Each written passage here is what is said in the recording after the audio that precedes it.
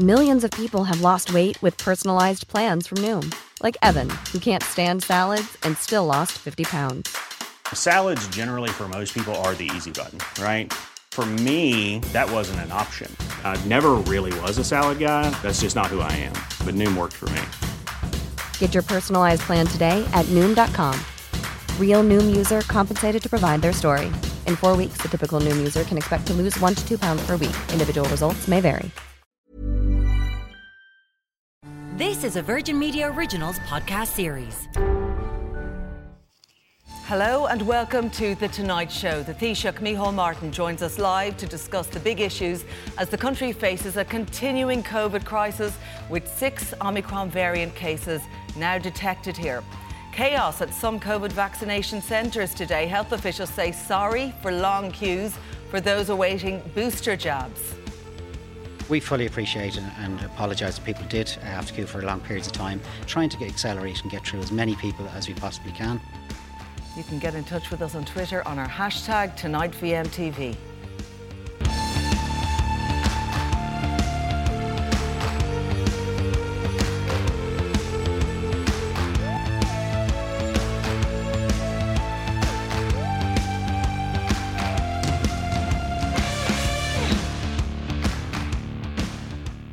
First tonight, I'm joined by Taoiseach Micheál Martin. Taoiseach, you're very welcome to the programme tonight. Thank you very much. I want to start with the issue of the Omicron variant and the fact that 6 cases have been confirmed in the country this evening. Now, we know that the UK data is showing that it's doubling there every 2 or 3 days. So it is likely, we know, and the HSE have said that it's likely to become the dominant variant. How concerned are you? Well, we're always concerned when a new variant of this kind emerges, and when the early data information was saying, so many mutations has the potential to escape vaccine and also to be more infectious and transmissible than Delta even. So I think we have to wait for really consolidated, updated scientific advice. But what we are hearing so far is that it does have an advantage over Delta in terms of its infectiousness and its capacity to infect, but also maybe less severe in its impact, but we don't know that for sure.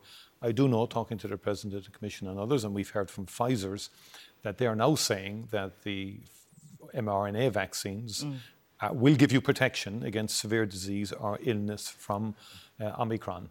But that said, I think we do need more data. And I think the key message really is that vaccination does help you in terms of avoiding severe illness, hospitalisation or admission to intensive care units. And certainly against Omicron, the faster we can get the booster rolled out and the importance of the booster and giving you that extra protection, of course, I think is key. We still are, as you say, to see how this all plays out here in the Northern Hemisphere at least. On foot of that, in the past few minutes, you've issued new advice on travel. Can you relate to us what the situation is now, what you're advising regarding our current situation and international travel? Well, we're going to follow by and large, generally the European Union approach. But that said, we are saying to people coming in from Great Britain, for example, that you should now take 5 consecutive tests of antigen the 5 days after you arrive back, an antigen test every day. And that you should exercise a very high degree of caution when you are travelling, that your vaccination status is important. If you have the opportunity to get the booster before you travel, you should take it before you travel, and to adopt a very cautious approach. And no, we're not going to, I think I take your point, and WHO have said, we're not going to stop Omicron, but we can try and delay it as best we can. And that's just that was my question. Measure. It's already here. Mm-hmm. So, by curbing international travel, what are we doing? We're not curbing. We're taking steps to, I think, protect people and to say to people, look, be conscious of this. Slowing it down, getting the booster out, I think will give us added protection. Okay. We've over 1.1 million who've now had the booster, all in the older age cohorts predominantly, and among the immunocompromised and those with underlying conditions, which will give us additional protection. When will that required antigen That's advice. testing? That's advice. It's public advice. It's not regulatory. Okay, so we're giving this advice as government to the public. So you don't have to do it. Well, I think what we're saying to people, people do adhere to public health advice. It's not going to be put into law in terms of the tests. We're going to have to trust people in respect of taking. So they don't have to be professionally administered. No, when you come back, you should take it yourself. Yeah, but so when you arrive from Great Britain, you come home, you have to your family. The advice is to take. You don't have to isolate or that, but you do if have you have to symptoms, to you self-test. isolate, of course, if you have symptoms. But if you don't have symptoms, we're saying to take an antigen test. It's just an additional precaution in respect of that. But and I think that's on top of what already has been announced in respect of And that. just from Great Britain? Just from Great Britain, yeah. And why because is that? there'll be a higher volume of travel between Great Britain and Ireland. This is the rationale behind that. OK, but if you're coming from the States, or you're coming from Australia or anywhere else... Well, again, no there are existing, as you know, regulations in respect of that, in terms of having your test 48 hours beforehand, coming in from other locations. But it's just an additional sort of precautionary measure that people should take. And we're just saying to people to be very aware of Omicron. Omicron, what's out there? OK, on that front, today, you couldn't rule out further restrictions before Christmas. What will decide it for you? Well, first of all, I think we have already decided, NPHET did provide comprehensive advice before the weekend, and on that then we made the announcement in respect of accepting that advice out to the 9th of January. Obviously, we'll follow the scientific advice in respect of what's happening to Omicron over the next while, in terms of additional updating from the WHO, from ECDC, from our own public health advice, CMO and so forth, in respect of the likely impact of Omicron. But other than that, I think the fact that we have vaccination this year means it's different to last year. But there are restrictions that are in place, and we know they're going to be reviewed on the 9th of January. But in the run-up to Christmas, what about further restrictions? We're not contemplating that at the moment, but when I'm asked a question, if I'm ever asked a question, can you rule out...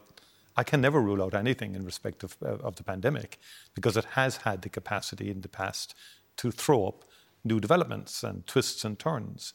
So that is why I give an honest answer when people say, can you rule out any more restrictions? And I can't simply say definitively that I can, because we know from the past that we've had to move quickly. And that's just the reality. And I simply say this because if you say now there may or may not be restrictions, I can't rule it out, not contemplating it, but at the same time can't rule it out. There are people who are, it's 2 weeks away from Christmas, so people are actively planning what they're going to do on Christmas Day, who they're going to meet up with, what households they're going to go to, what they've planned in the run-up on the 20th, on the 21st. And they'd like to know if there are going to be further restrictions. I know, but we don't. As of now, we're not contemplating any additional restrictions, and we've already announced the plan out to the 9th of January. But when that question is asked, we know from previous times during this pandemic that we've had to change course. But I don't envisage it. But we have a new variant on the scene, so we have to be cautious about that. We will get updated scientific advice in terms of how infectious it is, how transmissible, what impact will it have on people in terms of severity of illness. Will it be milder, for example? All of that will play into our considerations. Because NPHET, of course, are meeting tonight. There will be more coming from that meeting, and you will hear more in the coming days, and likely more cases of Omicron, which may decide matters for you. Yeah, and public health will advise, government will decide on foot of that advice, and that is the position. What is the plan B? When you say what is the plan B, what's the strategy? So if there are to be, what we had during lockdown was we had stages, we had phases, we knew what may happen next, or even coming out of lockdown, we knew what the stages were. What are the stages here in terms of restrictions? Are we likely to see a pullback now in household visits, if needs be it before Christmas or post-January? No, I think, first of all, I would say this, that we are in a much different position to last year, simply because we have a much higher level of vaccination in the population. And the fact that Ireland is one of the highest levels of vaccination in Europe gives us significant protection. Now, the first doses of vaccines are beginning to wane in people, depending when you got the vaccine. That's been followed up by the booster dose, which is the primary protection we have against Omicron and against the virus. I have to stress that vaccination is key, because we know from the statistics, the data, and we know that vaccine message has been very strong. We will come on to that. But just in terms of a strategy and looking ahead to next year, we have a new variant now, and people would like to know. Say there are restrictions in place now. Where would the path lead us? What are the next steps? Yeah, the point I was making, because of vaccination, we will be dealing with this differently. How so? Because, well, at the first stage, we didn't know what we were dealing with in the beginning of the pandemic, so there was a full lockdown. So I think now we're going to look at this, because we have a largely vaccinated population, the booster is being rolled out, that will give protections, and that governs then how we organise society. So that means the likes of closing down nightclubs early, reducing the number of household visits. Yeah. You know, we do have a vaccinated population and we're doing these things. But hold on, no, the economy is far more open. Society is far more open now because of vaccination. The economy is the fastest growing economy in Europe in Q3. Yes. Fastest growing by a long margin. The point I'm making is, let's not underestimate the degree to which we have opened society. And we have opened large parts of the economy, from construction to retail, right across the board. I guess what I'm trying to get at, if you can't rule out further restrictions, what might those further restrictions be? But I'm not going to speculate on that kind of thing. No, I was asked a very straight question. I gave a very honest answer. I'm not, at no stage am I going to rule out the possibility, but we don't know what they may be. But we don't envisage it, because I think you're into the realm of speculation in terms of the course of Omicron, for example, which is the key ingredient here. I think suffice to say that vaccination is going to be important. We will have the capacity to develop new vaccines within 100 days to meet new variants. Just saying, we have antivirals coming onto the scene now. That's a good development, so the medicines are going to get better. I actually think 2022, I'm hopeful in terms of how we'll deal with COVID. I think we're going through this difficult period now because of the arrival of a variant which has caused concern because of the number of mutations and so on and all the aspects of it. But that said, I think we have a lot more now in our armoury than we had 12 months ago. And the research is continuing. Europe is working well together in terms of advances in medicines and in vaccines, and that's what gives me hope. You've mentioned this key measure to control cases and to control variants is the vaccine booster campaign. This morning, hundreds of people queuing for that booster shots at several centres. They had to be turned away. This coming days, Well, they did, and we know that. And we were there and we reported on it, and we've got the pictures, and people have given their reaction to turning up at 7 and 8 in the morning and being turned away a couple of hours later. But this is all off the back of you saying that there is a lack of urgency. The message is there's a lack of urgency. You need to go and get boosted. People show up to get the jab, and they have to be turned away. Yeah, well, first of all, at 33 vaccination centres today, I regret very much, when we apologise to those who had to be turned away today in the UCD facility in particular, and there's a number of reasons. The HSE wanted to accelerate the uptake of the vaccine, so they went for the walk-in vaccination process at the beginning of the day today. Normally they were doing it at the end. They've opened it up to a number of different cohorts at the one time, all with the aim and objective of getting more people vaccinated more quickly. So the objective was a good one, and unfortunately, but in UCD it was particularly difficult and challenging. But in many other centres across the country, it was busy but calm, and a lot of people got vaccinated. And we also have new channels as well, obviously, with the pharmacies and GPs and vaccination centres. But the point I was making on Tuesday in the Dáil was to really say to people, the primary weapon we have against this virus and the new variant is the booster vaccine. And I was saying simply at the time, I picked this up from people out involved, in terms of both in the HSE and elsewhere in the vaccination team, that the same urgency didn't appear to be there as was in the first and second dose. That said, now hold on, I have to get the balanced picture. That said, 1.1 million people have now been vaccinated. I really want to emphasise the importance of getting vaccinated. That's the key message. Yeah, I just think really is. I think many people watching would be irked again that it's down to personal responsibility in this sense of you're not giving it all, you're not going out and getting the booster jab, and yet when they turn up, there are system failures in place. Well, in fairness, 1.1 million people have been vaccinated. And we do regret what happened today, and we want to get as many done as we possibly can, as quickly as we can. And that wasn't a sort of blame thing or anything like that. It was simply to say to people, if this is, I think Paul Reid put it very well today, this is probably the most important appointment that we all need to fulfil when we get it in relation to the booster. And I think, to be fair to the HSE, I do want to pay tribute to them. I think it's been a long pandemic. They're on the front line for a long time. Yep. They have to go at it again in terms of the booster vaccine. Testing and tracing is now at the PCR test 225,000 a week to be ramped up to 250,000 a week. And of course, it's going to get busier because we've got the COVID vaccines for children coming in as well. Yes. The HSE says the first delivery of that should arrive here next week. Will vulnerable children, those with underlying conditions, be in a position to get the vaccine before Christmas? Well, again, that will be decided. The HSE and the Department of Health are working on a plan, a comprehensive plan to announce in relation to the vaccination of children. And I think we have to do that in a very sensitive way. There has to be a good conversation with parents. There has to be proper information, comprehensive information provided to parents. So this will be done differently to the adult vaccination programme, and the actual timelines have yet to be determined, and I want to wait. So we don't have dates yet, because we've known it got EMA approval, it's got NIAC approval now, we've been aware of when it's going to come into the country. The understanding prior to you're bringing it forward would be that it would be early January, because they were meant to come a week later. Europe accelerated it only last week. It's coming forward on the 15th. Now the doses are coming into the country. And NIAC have produced its advice this week to the HSE, which it now has to operationalise in terms of those children with underlying conditions. And I think the HSE will do everything it possibly can to fulfil that advice. But I think we want to do it in a comprehensive way, not in a bitty way. Yeah. Would you be hopeful? There would be families watching who have children who are maybe cocooning for 2 years, very difficult situations. We would be. Those underlying illnesses that have really, from their point of view, Absolutely. Something like getting a vaccine would be a priority and really important. And when they're in the country, to be in a position to get vaccinated, that would be very welcome to happen as soon as possible, that there's an urgency there. We will do it as quickly as we possibly can. And to be fair to the HSE and to the Vaccination Task Force, since the inception, I think they have run a very, very good vaccination programme. Yeah. And I think we should have faith and trust in them. The logistics, this creates a new logistical challenge for the HSE in terms of how this gets organised. Yeah. I do think we should give them the time to come up with a comprehensive plan, announce it in a comprehensive way, but above all...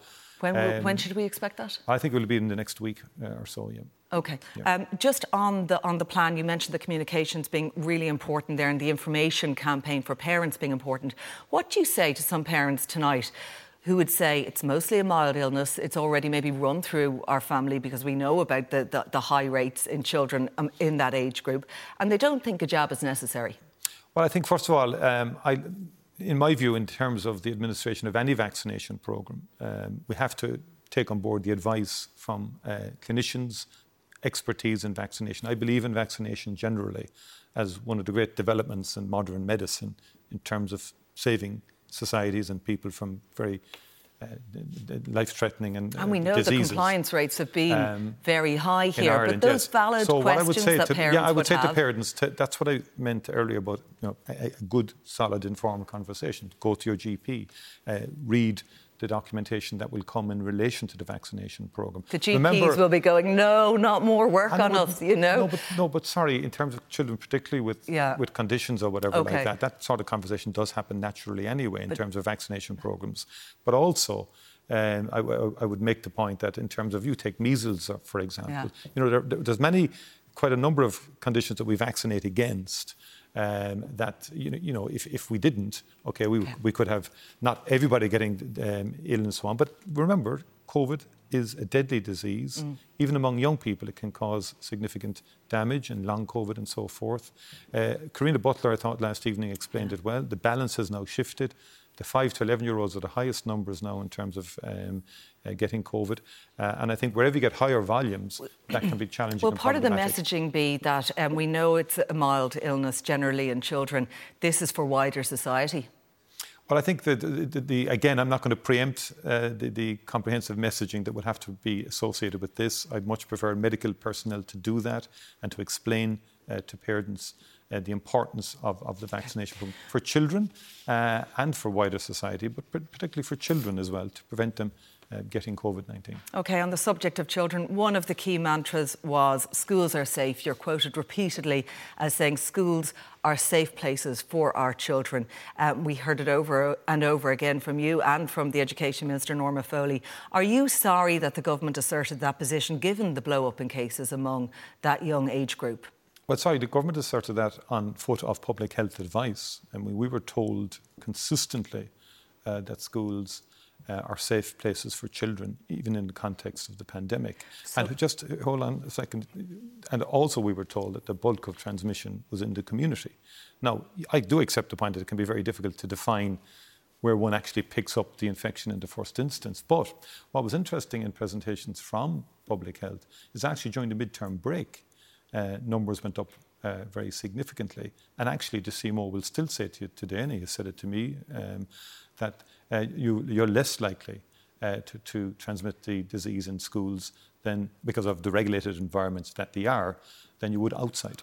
People listening in will say, regulated environments? Look at this. You've got classrooms, you know. Relative to those outside, OK? And I even had an interview earlier tonight with someone who's very au fait with the situation in children, and it's not, you know, it's much more controlled in a school environment than outside of a school environment. Now, this is the public health advice. Yes, I know, but there's also been just on this, OK. And I know you'd say schools are an essential service. Many people will say that, parents will say that, children themselves, they know it's an important place to be. Are you sorry that not all mitigation measures were brought in? Because masks are being brought in now. You've said that HEPA filters will be available for schools that need it. And we had contact tracing in place, then it was removed. Are you sorry, given the importance you place on education, that these mitigation measures were not in place? Well, again, we followed public health advice all the way on schools and education. I know, but I'm asking you. I suppose I'm not asking NPHET or not asking Dr. Tony Holohan. But you can't separate, like, we have to work in accordance with public health, especially in relation to children and schools. You know, it's not something that I make up or invent in terms of how best to organise schools in the middle of a pandemic. And the decisions were taken at the time in relation to contact tracing, for example, which again was on foot of public health advice in relation to that. And, you know, masks were brought in for a second level. There was concerns, and there still would be concerns about masks for younger children. So these, I mean, I don't think it's a case of saying, you know, are we sorry, didn't we do X and Y earlier? As you evolve throughout the pandemic, different measures are taken on board on foot of advices and so on foot of experiences from other countries. But suffice to say that the school setting really is very important for the overall development of a child. That's why I was so passionate about getting our schools open and keeping them open. Are you confident that they will stay open? Yeah, we want to keep our schools open. I would like this year to be, you know, we went from September to next May, June. And we were interrupted last year, obviously, because of the Alpha variant and the impact that had. You can never be certain about anything in this pandemic, but the importance of education to the child can't be understated. And to be fair to both government and public health, working in unison with the rest of the Dáil, by the way, and the entire Oireachtas, we all share that objective and that value. Can you assure parents that schools will remain open and that kids will be going back to school after Christmas as usual? Yeah, that's our. I mean, again, yes, we want to keep our schools open. OK.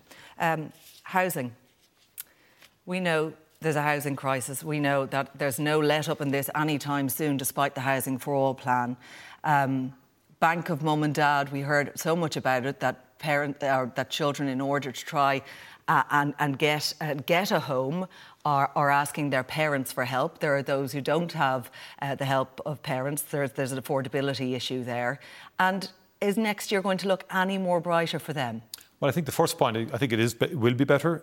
Certainly, this government's about a year and a half in office. We were hit hard by COVID twice in terms of lockdowns, which suppressed construction activity, particularly in house building. That said, October of last year to this October will be the highest number of commencements in over a decade, 30,000 new commencements. That's hopeful. But also, Darragh O'Brien, the Minister, has brought in good legislation around affordable housing in terms of the shared equity scheme. We have the Help to Buy scheme in terms of a scheme with the local authorities, all designed to bring cost rental so that people can rent at affordable rates, to buy houses at affordable rates. And so those suite of measures will help, along with the Land and Development Agency that has been established by legislation, again, to get more affordable houses built. I'm asking you this, Taoiseach, because a report out from KPMG in consultation with councils in Cork and Dublin was saying house prices are going to rise by 25% within the next 7 years, and we're going to see rent rises too, and that the current Housing for All plan won't resolve that. Well, I don't think they've said that the current Housing for All plan won't resolve that. And I don't, my view is that the Housing for All plan is the most substantive, detailed plan produced by anybody. So, I mean... Okay, well, the data in the report, just to clarify, is questioning whether increasing the housing supply to 33,000 units a year will be enough. Well, we might have to do more. But I mean, if we can get up to 33,000 a year, I think that will be a significant milestone. I mean, we've been doing about 20,000 houses for the last number of years. Obviously, COVID has had an impact. This year is going to be better than we thought. In other words, the industry has bounced back well. The workforce... No guarantees, just on people who are looking no guarantees for next year that we're going to see any sort of let-up. We have a huge significant crisis in housing. I want to finish this now, it's very important. Housing for All is a very detailed plan, okay? 4 billion a year has been put behind it by the government for the next 5 years and beyond. And we have a whole range of measures in play now. Our job is to get, and we have a delivery mechanism. The Secretary General of my government, working with other Secretary Generals, are tasked with making sure that every work stream in relation to getting houses built is delivered. That's very important for us as a country and as a society. And we want to get more houses built, but above all, to make them affordable. And also social housing will be a big factor. Because there's plenty more things. We didn't even get on to the cost of living and all that goes with that and the pressures that are on many people up and down the country. But for now, Taoiseach, we'll leave it. Thank you for joining us tonight. Now, coming up next, our weekly look back at the big stories of the week. So stay with us.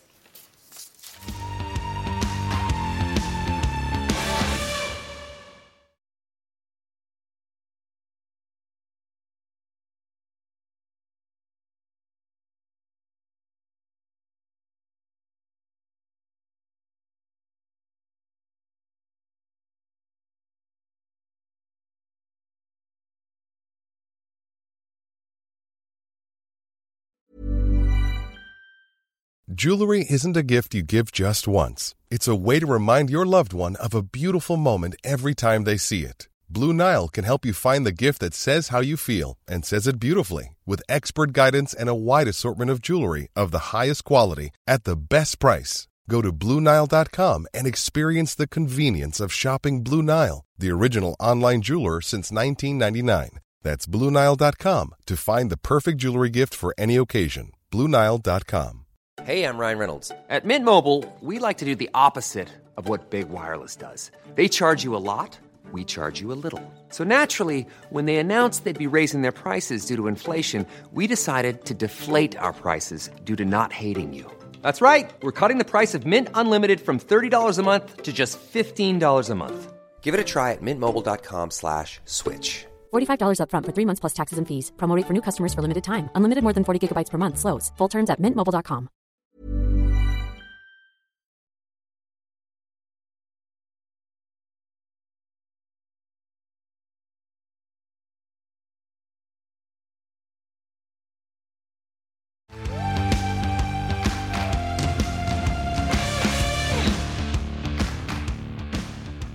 Welcome back. Well, I'm joined now by News Talk Breakfast presenter Shane Coleman, Denise Callinan, who's news editor at independent.ie, and by Crossy, a radio presenter from Dublin Station FM 104, for a look back at the big stories of the week.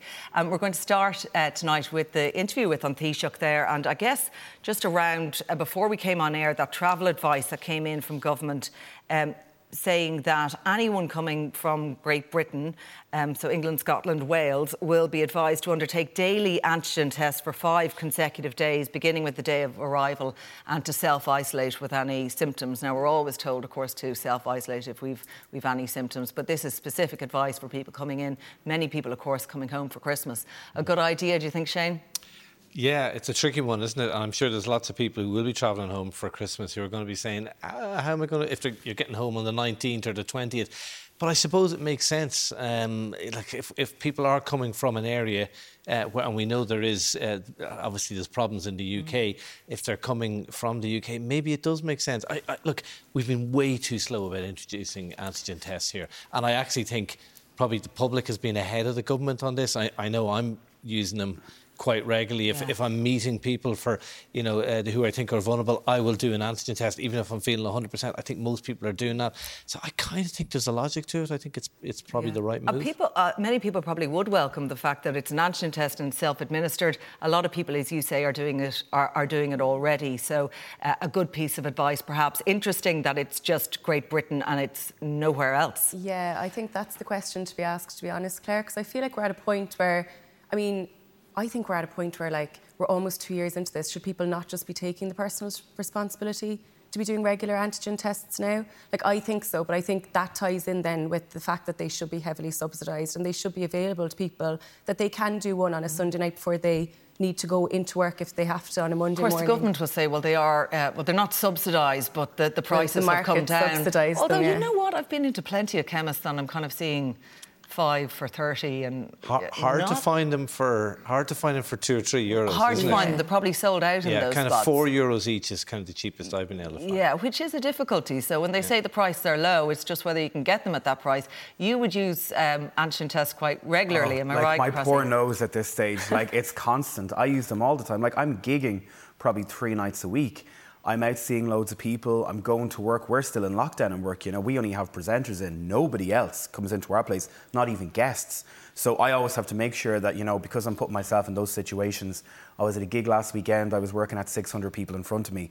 I had an antigen the day before, the day after that, and I'm just going to continue doing it. I just think nobody knows how to do it. Not that many people know how to do it, because there hasn't been this thing where this is how you do it. You put it up your nose this way, you pop it in this way, you wait 50 minutes. I think there needs to be a massive campaign. Instructions, though. Follow the instructions. You were talking, Denise, about personal responsibility. Read the instructions. We're all adults. We're all grown-ups. See, this, I have such a graw about this. A love that it drives me mad. I talk about so much. I see people at gigs, at pubs. I love a pint. I go for a pint most days. And I'm with a friend all the time. And one day he's going to get a box because he's constantly mask, all the time. People are idiots. And this is the problem. There is a lot of people out there who don't have skin in the game. If you don't know anybody who's a bartender, who works in the entertainment industry, who don't have, I've lost so much money. Loads of people are going to lose loads of money this Christmas because gigs are cancelled. Yeah. If people don't have that, they don't have personal responsibility. They don't care. OK, well, I guess there's an element of that you have to, wear the mask because, you're advised to do so, or take the antigen test because we're encouraged now to do that. Yeah. Just on the issue of restrictions, I was asking the Taoiseach about that because he couldn't rule them out earlier, but then he couldn't say if there was a big plan or a strategy, or if this doesn't work and we need to do something else, what that will be. Do you think there needs to be a clearer plan for people? No. Why not? Because I don't think... what have we learned from 2 years ago? People are always saying, we need a plan, we have to have a plan. You cannot have a plan with COVID. But why not? Because everything changes every week. OK, so it gets worse, OK? So then, is there not a need then to say this is what we do when the numbers go to a certain place? I can totally understand why the Taoiseach isn't going to say what's going to happen in 3 weeks' time. Because I don't know, we don't even know what's going to happen tomorrow, never mind in 3 weeks. When we see the Omicron variant coming in, I suppose, with 6 cases today, we're seeing that it's multiplying every 2 or 3 days in the UK. Yeah. It's fairly likely, the HSE have told us it's going to become the dominant variant. We sort of know what's going to happen with this. It's going to blow up, isn't it? I did like how in the UK they had their plan B. In Britain, this is plan B. It was laid out there for everyone to see.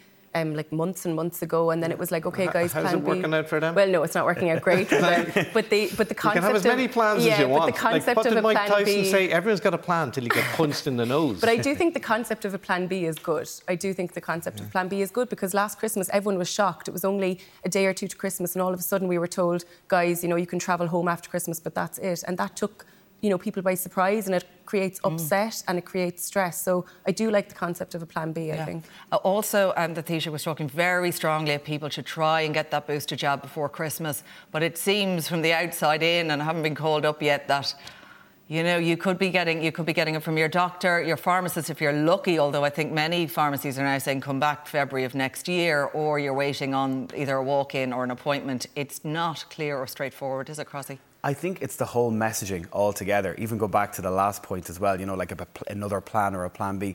I think we just need one person to tell us what's going on. I think if you're watching the news, you're listening on the radio, you're watching online, they're coming out every day with different answers and different, you're going, who do I listen to here? Do I listen to here? Well, do I listen to that? that's, I suppose, what the government was aiming at doing, they say, with this decision. Now, they're not calling it a gag, of course, but to kind of streamline the messaging.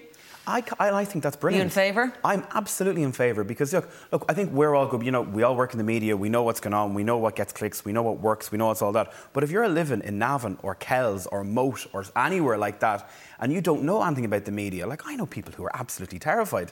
Won't meet anyone. A lot of people in those places who probably know about the media. But I know from now. Everyone's probably looking going, Moat are going to kill people. They're going to kill me now. They will. No, but you know what I mean? It's just, I feel that there are people out there that are terrified, that are still washing their tins of food when they're putting them in. I don't know if there's many people like that now. I'm afraid there is people like that. And I think that there has to be just one piece of messaging.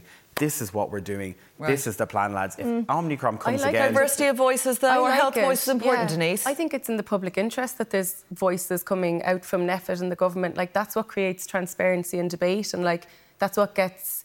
I think it's up to the government to streamline their messaging and their communications scheme. But I think, I like the fact that there's transparency and debate and people... I'm kind of in between the two. I think you can't gag people and you need to have multiple voices.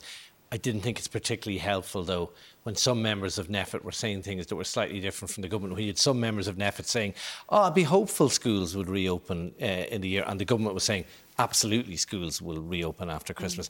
I think it is important that they are singing from the same hymn sheet. And I don't think they've always been doing that. I think that is a problem. But I don't want to see people gagged. I'm not sure you can... I know what you mean, and it's a nice idea. I don't think you can just have one voice on this. I'm not sure life is that simple. No, who's the one voice? Is it the Taoiseach or is it Stephen Donnelly? Is it, NPHET? NPHET have a huge role to play. And well, they do, because when I asked the Taoiseach tonight about various decisions that were made in our schools and elsewhere, well, that's what NPHET told us, told us. It always harks back to that. Yeah, I heard him saying that, and I have a certain sympathy, though, because he's not an expert. He's not a public health expert. Their line is... They do advise government, though, who make policy decisions. Oh, yeah, absolutely. But they have to go by their advice. I mean, even Sinn Féin are quite... If you listen to Sinn Féin, they're very, very careful.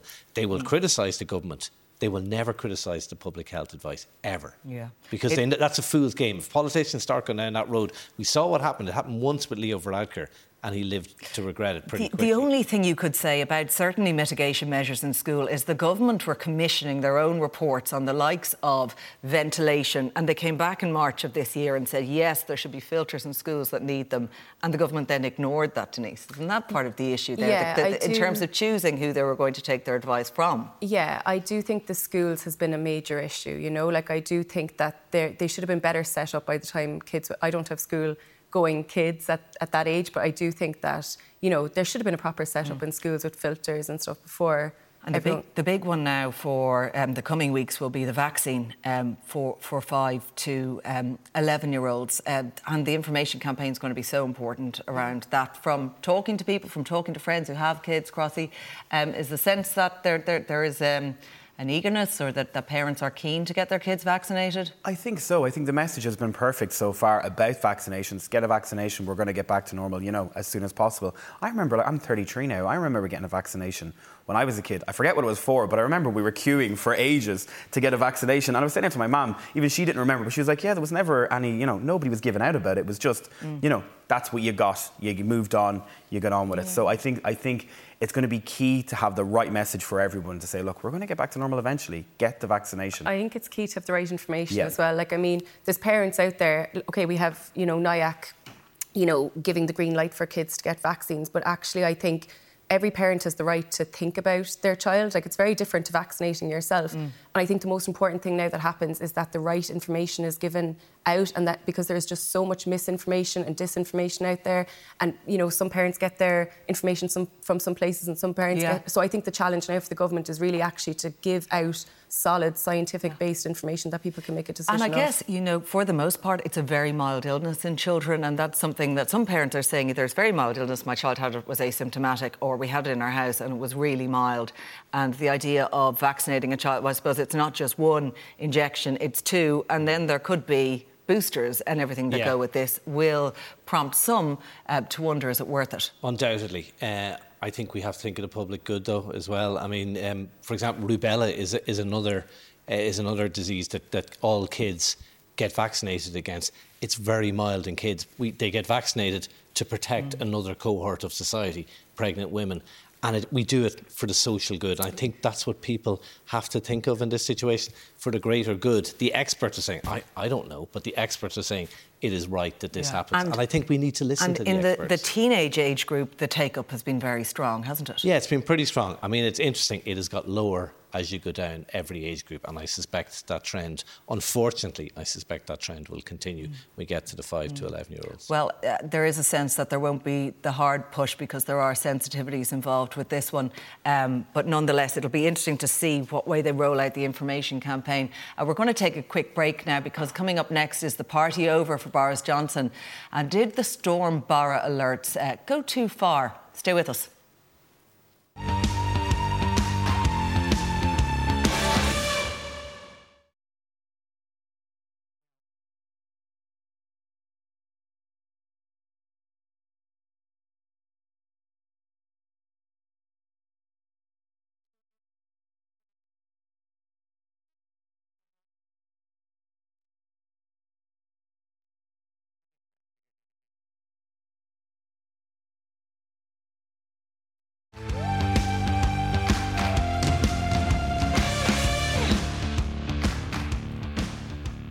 Welcome back. My panel is still with me. Shane Coleman, Denise Callinan and DJ Crossy, who've joined us all tonight.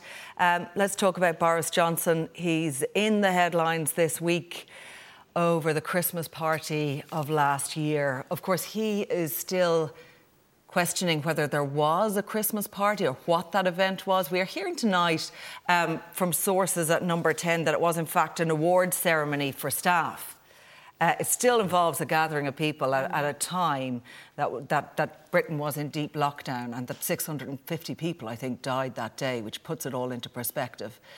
It's hugely damaging, isn't it? Yeah, it really is. When is a party not a party when it's an award ceremony, it would seem.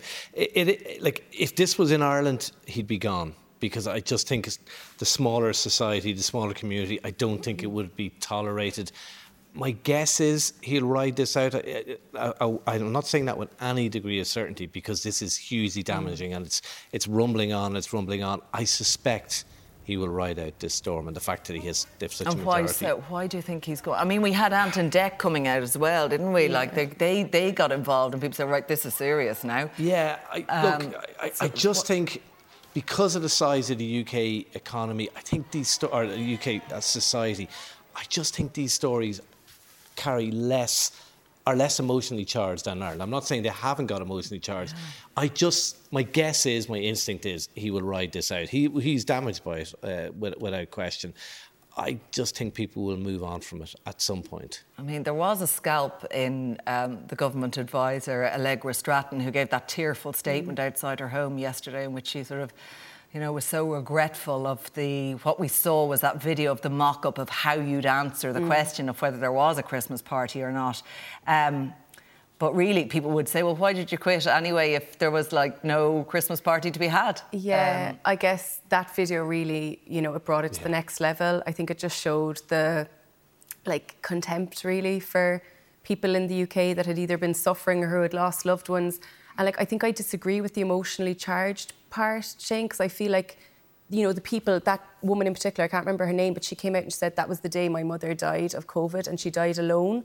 And I just feel like, it's very unusual in the UK for people to come forward like that and to, share their human stories alongside political scandals. I think, I think that's really making it real for people over there. There's absolutely those individual stories, and I'm not saying they're not powerful, but if that was in Ireland, half the country would know that person, and it would have a multiplier effect. I'm just not sure that's there in Britain. Yeah. I'm not saying it's not a big issue, and it isn't emotionally charged, but I just don't think it'll be enough to bring him down. That's my guess. Yeah. I could be completely wrong. Well, he is bumbling Boris, and he's been through 1,000,001 of these bumbles and scandals. Does this save him in a way, like this persona that he is? I think he it is. That. He's the clown. Everyone knows him as the clown, but I think the Ant and Dec thing is a bit more important because the amount of people that sit in their homes every night and watch I'm a Celebrity in the UK is massive. Reality TV, people who would not know anything about the government, they're just, going by the rules. And all of a sudden, two people in their home who they, have some sort of a connection to, don't have a connection with Boris, have a connection with them. Yeah, so it'll be interesting to see how it pans out. Yeah, big story this week, and thankfully it's over now without a huge amount of damage, but a lot of alerts around the place around Storm Barra that rolled into the country. And we had the case where we had schools off around the country. Now, in some places, they would have said that was completely warranted. Elsewhere in the capital, we had, I think, we did have that orange weather alert, but it was the following day. Then it was a yellow alert, and schools were still off. They did say, look, this is what we do. It's an abundance of caution, and it was the right thing to do. Do you think it was the right thing to do, Shane? Look, hindsight's great, isn't it? Like, we can all say, it was an overreaction. Imagine if the schools had opened and there'd been a couple of fatalities. A tree had fallen on a group of, on a car carrying a couple of school children to school. A lot of the people who are giving out now and saying, this is outrageous, this is a disgrace, we overreacted, would be exactly the same people who are saying, it's outrageous, it's a disgrace, those schools should never have opened. So I'm always amused at people who are so absolutely certain about these things. I wouldn't like to be making these decisions, and I can understand in the current climate, with social media and so on, that there is an abundance of caution about these decisions. But could that decision, do you think, Denise, have been made by individual school boards of management, judging on how things looked on the day? I mean, in Dublin, for example, we're back to yellow alert. I was speaking to a friend and we were like, I never remember getting a storm day or a snow day, I think it's great that they were cautious. I do understand that, but there's status reds and status oranges and status yellows for a reason. Each of them have the advice that goes with it. I feel like sometimes maybe in a status orange it could have been, push the responsibility onto the parents. If you feel like it's safe to get to school today, the teachers will be there to teach and your kid can go to school. If you feel like looking outside, it's not. Maybe there should have been some sort of personal responsibility like that there for a status orange. Yeah, of course, you know what people would say if that's what they did. They say, they're abdicating leadership. This is ridiculous. The government need to make decisions. Yeah. You can't win. You just cannot win. You can't win with the weather. Well, the kids will be holding out for the next storm anyway. On to an interesting story from the other side of the world. And New Zealand has introduced a smoking ban. It's not a smoking ban in public places or anything else. It's actually saying, for those of you aged 14 or under, you cannot smoke from here on in. You won't be able to purchase cigarettes. It's interesting. I love how New Zealand are always ahead of everyone else for anything that's going on. And we always look at it going, I wonder, will this work here?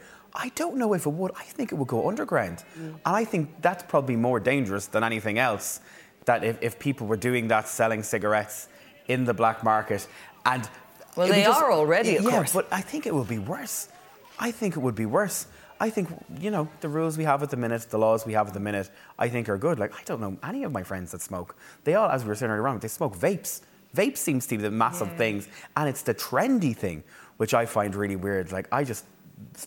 Cigarettes, vapes do absolutely So you don't think that there's necessarily a requirement for such a measure here, that smoking perhaps isn't seen I think it's as worth cool looking anymore? at. No, I think it's definitely worth looking at. And I accept, there will be a black market trade.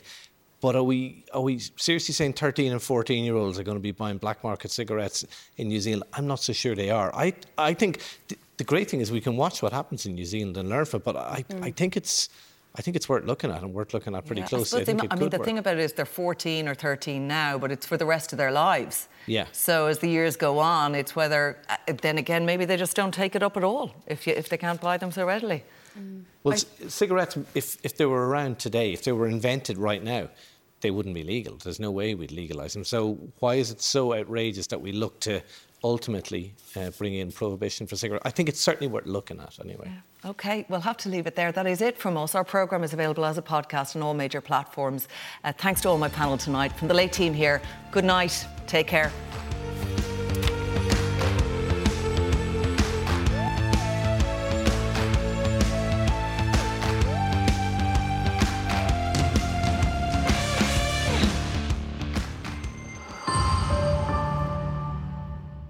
This is a Virgin Media Originals podcast series.